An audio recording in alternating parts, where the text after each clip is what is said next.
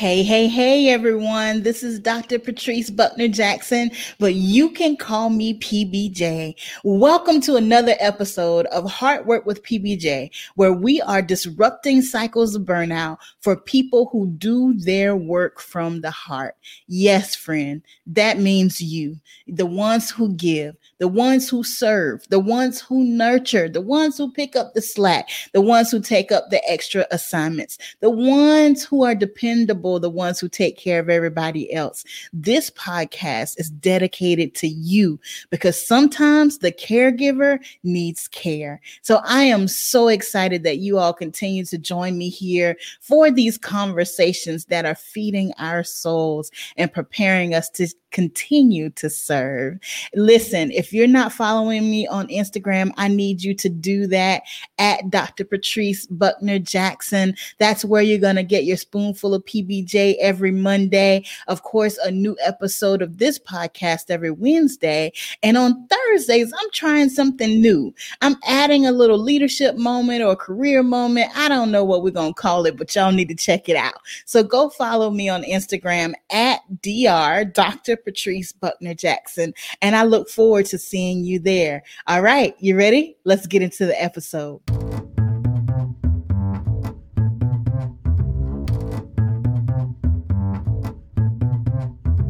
So today, my friends, as we find ourselves in the middle of the year 2021, here we are at the beginning of July. A whole 6 months has already passed and we've got 6 months left to go.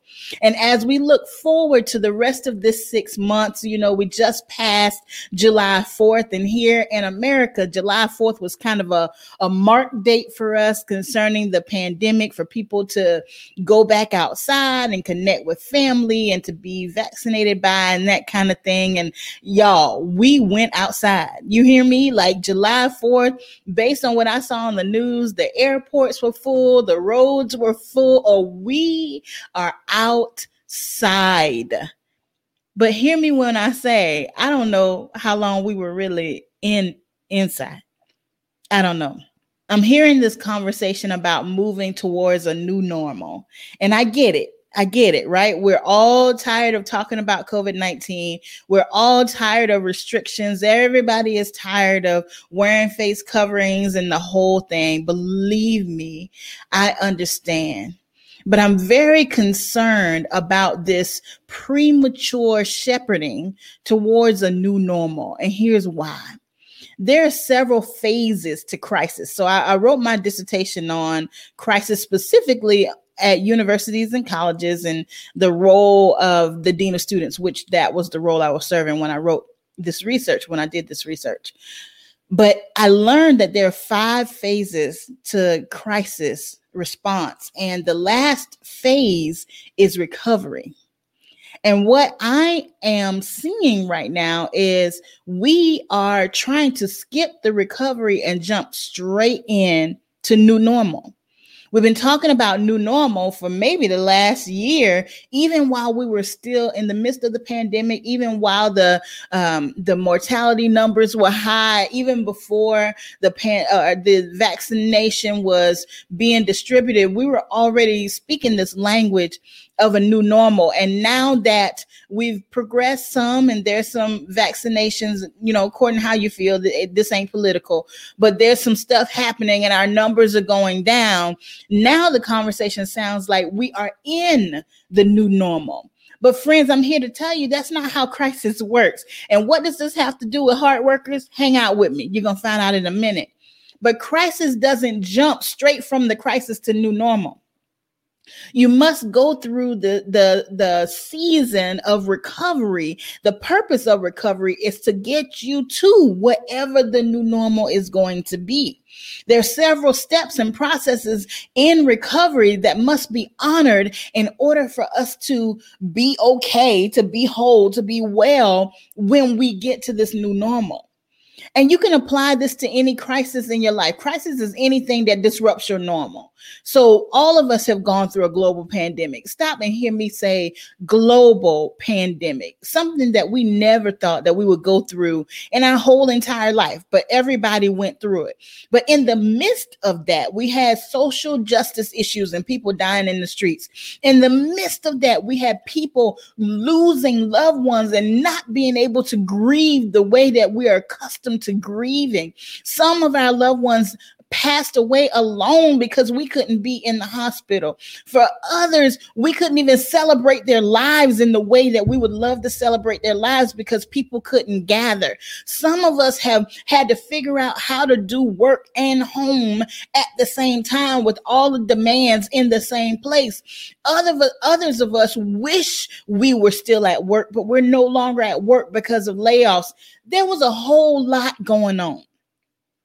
There was a whole lot going on in the last year and a half or so, and still going. We're not out of it yet. It's not over yet. We still got some numbers rising with different variants of the disease. So my friends, how in the world do we jump from the crisis to new normal? It's just like if we went through a hurricane. If we went through a hurricane, winds are blowing, rains are coming down, flood waters are rising, everybody's just taking shelter. Like there's not a whole lot you can do in the midst of the crisis. Everybody's just trying to do whatever they can do to preserve life at that point, right? But once the rains stop, once the winds calm down, once things calm down, you don't tell people, hey, I know your house is flooded, but go back home and do new normal. You don't tell people, listen, I know all the windows are blown out of your business, but we want you to show up Monday, open the doors, and just be normal. Just go do normal. That's not how that works. If it was physical damage that we could see, then I think it would be easier for us to understand that there is some recovery required before we can do whatever normal is going to be now. We've got to assess the damage. We've got to look for some resources, and we got to prioritize what the needs are. Then we need to make a plan to return to normal. There's so much stress about, well, people are not going back to work. I wonder why. We've been through a lot. Do we really expect the unemployment rate and the job rates to be the same as they were pre-pandemic right now?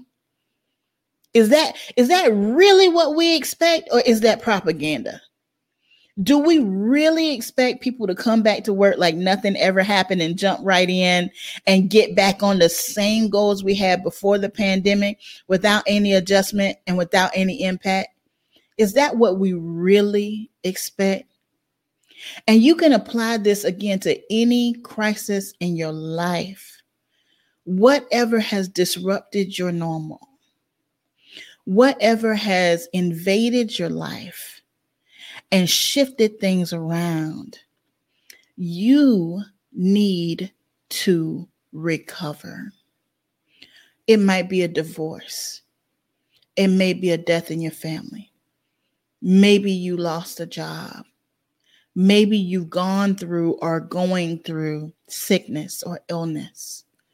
Whatever your crisis may be, before you jump into a new normal, before you feel pressed, before you feel coerced, before you feel pulled into a new normal, stop and recover. You deserve a recovery period. You need a recovery period. If we jump into new normal without going through the phase of recovery, we're building our houses on sand.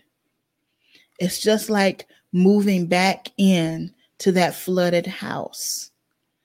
The flood waters have not receded yet. Our structures are demolished. Our processes are broken down. The life that we knew prior to whatever the crisis is not the life that we live today. And in order to get safely and wholly to a new normal, we need to go through the process of recovery. And according to your crisis, recovery might be a week. It might be 2 weeks or a month. Recovery might be a year, or it might be years. And that's okay. It doesn't mean that you stop breathing. It doesn't mean that you stop living. It doesn't mean that you stop moving or you stop working. But you recognize the phase you are in is recovery. And here's what you need to do when you recognize you need to recover. The first thing you need to do is stop and assess the damage. Look around. Take note. What is broken? What is hurting? What are the priorities? What's hanging in the balance? Look at your family. How's your family doing? Look at yourself. Start with you. How are you doing? Spiritually, emotionally, physically, financially. How are you doing? How are you really doing? In order to fix the wound, you got to look at it. In order to attend to the wound, you have to be willing to look at it. Assess the damage. Are you tired? Is your soul tired? Is your mind tired? Assess the damage. No, we won't stay there, but you got to be willing to acknowledge it. You got to be willing to note it and look at it. Otherwise, you keep pushing. You keep going. Who can run with a broken leg? You got to acknowledge the pain. You have to acknowledge the injury. Assess the damage. Start with you.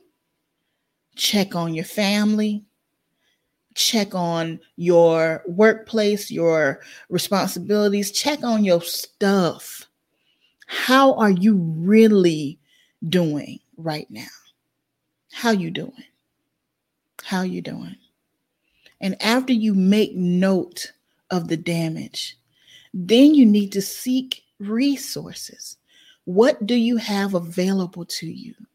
What do you have in your hand? Maybe it's counseling. Maybe it's a coach. Maybe it's a pastor or a Bible study or an online community or an in-person community. What do you need and what do you have available to you to help attend to the need? Use your resources. Identify your resources. There's more available to us than we recognize sometimes. So identify what is available to you to help with what is broken. Once you identify your resources, then you prioritize what you're going to address first. Now, you may think you prioritize before you identify the resources, but you don't, because the resources will tell you where the low-hanging fruit is. Based on the resources that are available, then you'll know what you can attack or address first, because that resource is readily available to you. So you look at both. You look at how critical the damage is and how threatening the damage is, but you also look at available resources. And by looking at both of those, then you can determine what you can address first. So prioritize. Where do you start? And y'all know I always encourage you to start with you. It's so easy for us to look at other people and to take care of other people and other things while you crumble inside. This is the time to start with you. Look at you. How's your spirit? How's your soul? How's your mind? How's your body? What resources are there available to help you to respond to the need? Prioritize what you're going to address first based on how critical and based on the resources. And after you prioritize, you make a plan. There might be something that's broken that you can't address today. It's just too much going on. It might be something that you got to address eventually, but it's not prioritized at the top. So it's not on the plan for today, but it's on the plan. Once you have a plan, you have a stepped out process of knowing where you're going. It gives you hope that you can see new normal in the future. We recognize that we're not there today, but we can see the new normal in our future. It inspires us to keep pushing and to keep going and to get there. So make your plan. And then you execute your plan step by step by step. You know, when this whole pandemic thing started, at my university, we hustled to make plans of how we would serve students and how we would engage them and how we would teach them and how we would get resources to them. We were adjusting plans every day. I would suggest to you that we need to be planning again. We need to be planning our recovery, but definitely using more time, slow down, not hair on fire, but thoughtfully and intentionally making plans for recovery. You don't jump right out of crisis into new normal. Recovery is the bridge from crisis to whatever normal is going to be. It's time to recover. We're not ready for new normal. It is time to recover. It is time to assess the damage, to identify our resources, to prioritize the needs, and to make a plan. Give yourself the grace to recover. You deserve that. You deserve that. All right, my friends, you know, as always, you are powerful, you are significant, you are loved, and you deserve to recover. Love always, PBJ.